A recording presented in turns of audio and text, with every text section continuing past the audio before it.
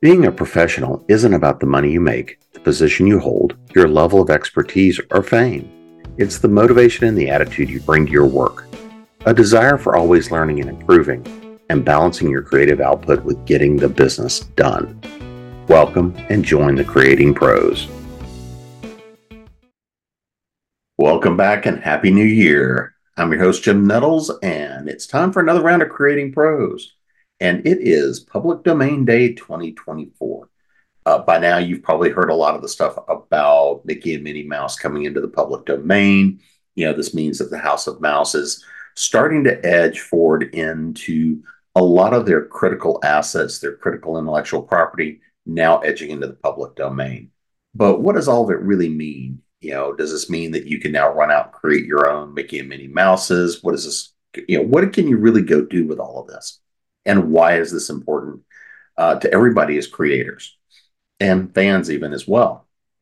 Well, it's complicated, and you should not necessarily take any of what I'm saying here as legal advice. If there's things that you're wanting to do, this is where it's time to probably consult an IP attorney before you get yourself in trouble, because we all know that the House of Mouse is very litigious at times. Now, when we take a look at the notion of intellectual property, when we look at certain foundational works, for example, I really think that looking at Disney and looking at Mickey Mouse and looking at how they've developed intellectual property over the years really creates a really good example as to why intellectual property is important. Now, it does not matter, how you feel about Disney, how you feel about them as a company, how you feel about how they've acted. What's important is looking at how they've operated as a company in terms of the intellectual property. Now, we all know that they have been very litigious. We know that they are very much about there to protect their works, their IP. And much like many of the major companies, there's a lot of good reasons for this. Now, when we look at Public Domain Day 2024, much of everything we're talking about right now is about Mickey and Minnie Mouse because they are very foundational. They are really Disney is part of the foundation, the reason that intellectual property law, copyrights, trademarks really operate the way that they do right now. The House of Mouse was fundamental in getting a lot of the intellectual property laws changed, specifically around copyrights and how they're treated in much of the West and really throughout the world. They've had a lot of influence. If we go back to the Copyright Act, the Sonny Bono Act, and that extended copyright protections in the US, and this has really had a lot of influence on how intellectual property protections work. Disney is the main cited case for the reason why we've seen copyright protections extended, was because they were actively working to protect Mickey Mouse. And it's really important to understand this history, and we're going to talk about that a little bit more as well. But not only did these kinds of foundational works enter, the public domain this year, there's a lot of other stuff, thousands of other works as well, most of which you're never going to have heard of or ever crossed your path. But there's a lot of very fundamental pieces that have. Last year we saw Winnie the Pooh enter the public domain. Well, this year his buddy Tigger did too. D.H. Lawrence's Lady Chatterley's Lover, which was a book that we had to read when I was in college. It's one that's been turned into a number of films and film properties over the years, also came into the public domain. We see another one of Agatha Christie's books. The Murder Mystery of the Blue Train came in. Charlie Chaplin's The Circus as a film came into it. Victor Hugo's The Man Who Laughs was another major film that came in. When we look at plays like J.M. Barrie's Peter Pan, now Peter Pan, the written Peter Pan and Wendy, had been in the public domain for a long while, but the actual written play, which is what really grabbed a lot of the history and legacy of Peter Pan, is just now entering the public domain. We see songs like Cole Porter, Let's Do It, Let's Fall in Love, which has been used in a lot of films over the years. An American in Paris by George Gershwin. We see one of the famous M.C. Escher wood carvings coming in, the Tower of Babel. When we look at all of these kinds of properties coming in, there's a tremendous amount of cultural influence entering the public domain. One of the big ones that has a lot of impact is the what's often called the first full talking movie, the first full talkie, The Lights of New York from Warner Brothers, came into the club this year, the public domain. So did all of the remaining Oswald the Rabbit or the Lucky Rabbit cartoons.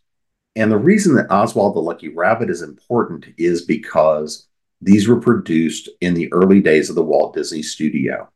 Now, some of those cartoons had already passed in the public domain, but the rest of them moved in this year.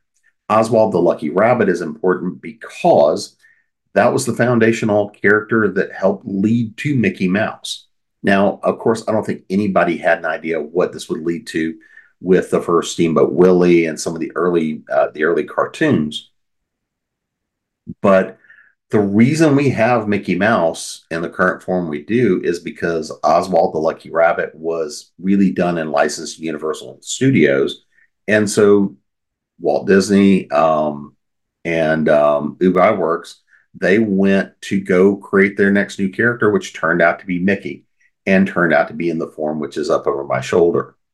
Now, at the time, nobody really could have had an expectation that a character like this, a mouse, a black and white mouse on a steamboat, and an early adopter with Disney was they introduced and were an early adopter of what's called synchronized sound, which was synchronizing the sounds, music, sound effects to the film that we have here. And again, this ties back to that idea of the talkie pictures that were coming out at the time. So when we look, this is really foundational because we see this movement into new technologies, new imagery, new styles, and all of this contributing to entertainment. And a lot of it is all happening around the exact same time that we see Mickey Mouse being created. Now, again, for good, for bad, for ugly, Disney has had a tremendous amount of influence on the entertainment industry. We know that we can look at all of the different products they put out over the years. We can look at their foundational characters.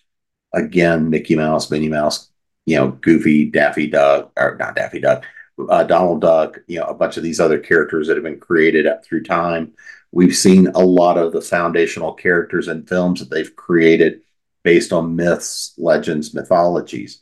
We've seen them bring new intellectual property, new characters to light.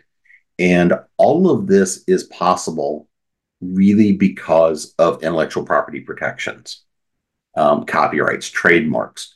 One of the things that we often hear is this argument about, well, a person, a company, so and so has made enough money off of it, it should be public domain.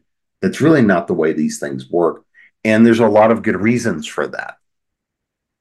Obviously, the vast majority of works will never create a billion-dollar empire. It's very rare that this happens, of course. In short, without intellectual property protections like copyrights, trademarks, you would not have the collective works of Disney at all. You wouldn't have the works of Lucasfilm. You would not have, you wouldn't have Star Wars. You would not have Indiana Jones. You would not have these billion-dollar products. You wouldn't have anything from Marvel and DC. You would not have the Hallmark Channel. You wouldn't have Harry Potter. You wouldn't have Elvis. You wouldn't have Sting. You wouldn't have Taylor Swift or any really major media products today. Because when we look at all of these various empires that have been built around the intellectual property and their creators, all of them were able to do what they were able to do because they had copyright protections. Intellectual property protections, like copyrights, they're there to help incentivize and protect people so that they can go and do what they do well, bring new creativity into life, be it written word, be it film, be it music, be it sound effects, be it whatever it is. Bring new intellectually important works to light. Now, once you start going down that process where you're bringing new work into the world, IP protections are that tool that helps make sure that people have the ability to profit from that work, build good, solid assets, and really be able to build some of these kinds of major foundational changing things. Now, again, the vast majority of works are never going to achieve this. However, even so, the other part of this is even if you've not created $1 billion empire, even if what you've done is created a work that brings you a couple of thousand or a couple of $100,000 a year, it doesn't have to be some massive empire. But building an asset out of intellectual property is part of the foundation of how business works and how generational wealth works. Is really, it's not just about can I sell a few books today or can I sell some albums and can I sell some copies.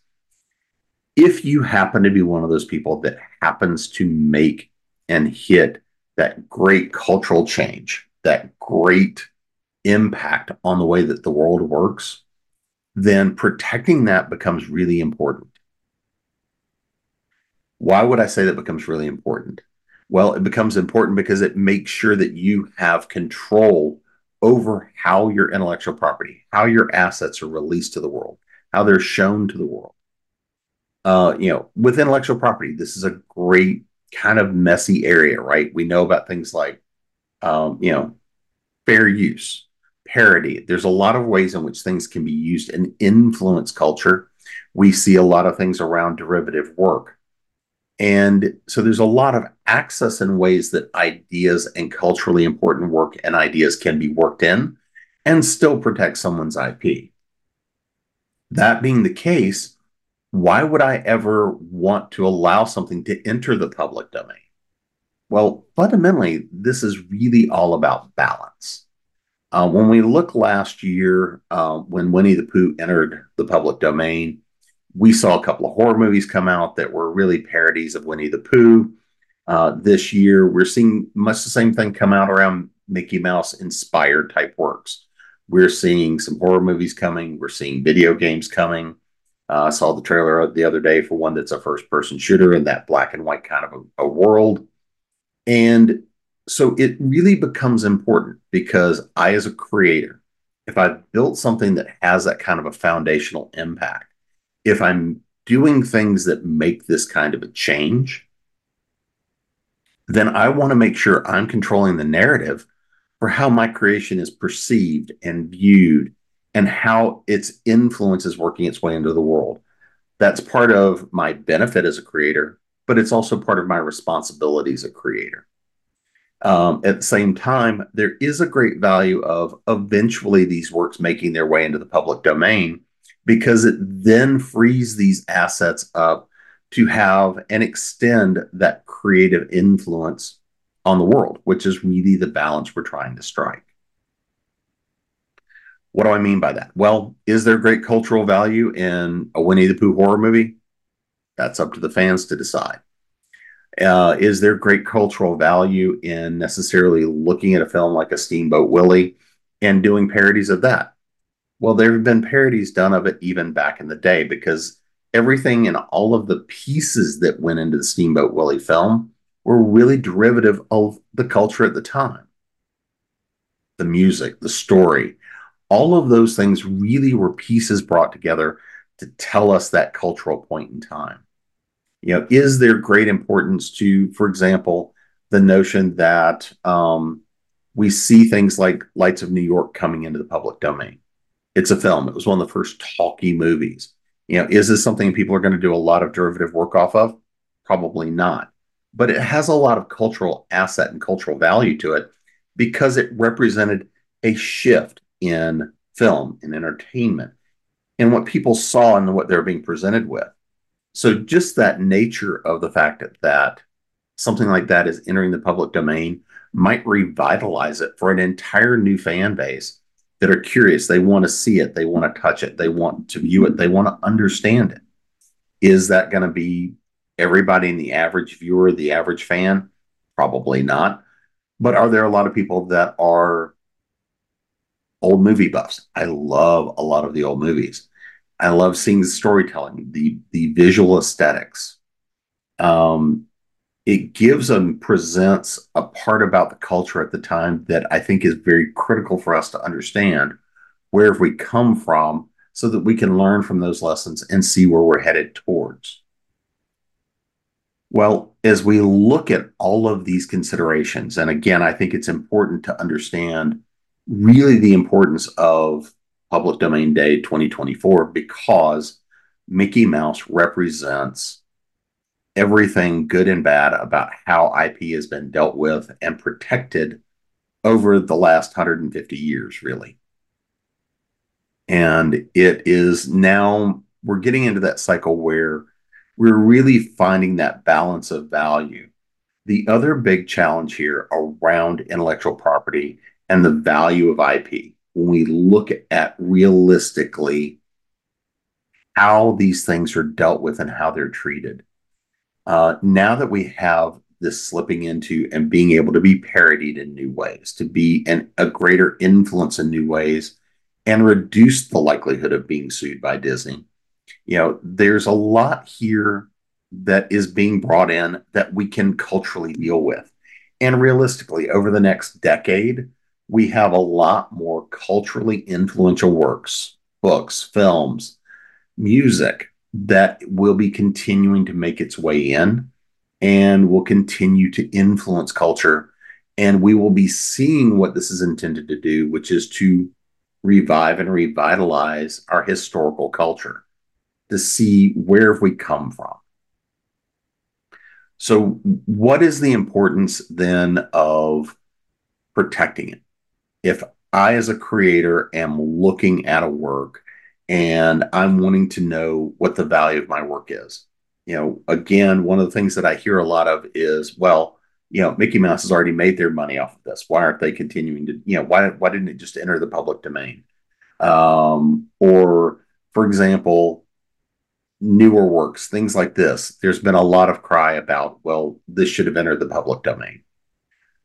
One of the things that we have to look at and understand is this: the value of intellectual property, like this, like Steamboat Willie, like an asset like Mickey Mouse, because once the character starts to enter the public domain, then you see more and more edging forward of how those characters will be used, how they can be portrayed, and you start to lose control. Well, when you start to lose that kind of control, one of the things that we often don't pay attention to is what the real value is of assets like this. If we look at the modern Disney, Disney's just hit a century and 100 years of operation in October. So we're still celebrating their 100th anniversary. That's 100 years as a company, going from short cartoons and films for other companies up to the huge enterprise that it is today, touching every aspect of film and entertainment. Well, in truth, without being able to control and own the assets like Steamboat Willie, to control Mickey Mouse, control a lot of these assets, they would not have been able to become this company, because these kinds of assets are the things that you leverage and borrow money against. This is how you build theme parks. This is how you fund the next generation of films. This is currently how Disney is paying for billions of dollars a year in losses of other works. Because if we look at the current Disney and the money that's being lost across film projects, if we look at what's being lost on Disney Plus, if we look at what's being lost on their streaming, if we look at the money that they are losing right now as they're trying to go and redefine aspects of culture, well, the company would not have the option to do this without assets like this to continue to profit from and to be able to borrow against. Because no company sits on billions of dollars in cash. No company sits on bank accounts that are full of the past, because money sitting and left alone somewhere does nothing. We have to invest it in how we build new assets, how we invest in the businesses, how we invest in our creative work. And again, without assets, without the ability to look at my back catalog, own that and control that, then the company would not have been able to do things like acquire Marvel, acquire Star Wars, acquire other properties. Now, I'm not arguing for the good, the bad, or the ugly of the things that have happened with these properties, no matter what your opinion is. But it's simply a matter of being able to own and control your assets like this and be able to create assets that have this kind of value are the things that we as creators should look at and learn from. So if you are a writer and you're creating a book series and you're hoping that you'll be the next massive writer, you're hoping to get 6 figure, 7 figure contracts, you're wanting to be that New York Times bestseller, you're wanting to have your work turned into media, you want to have it become film, you want it on TV, you want it on streaming, you want to sell to these services. Well, you would not have that ability without assets being able to be controlled and owned and built like this, because otherwise what would happen is a lot of the time you would see media studios come down and they'd literally be able to just take the work and not pay you.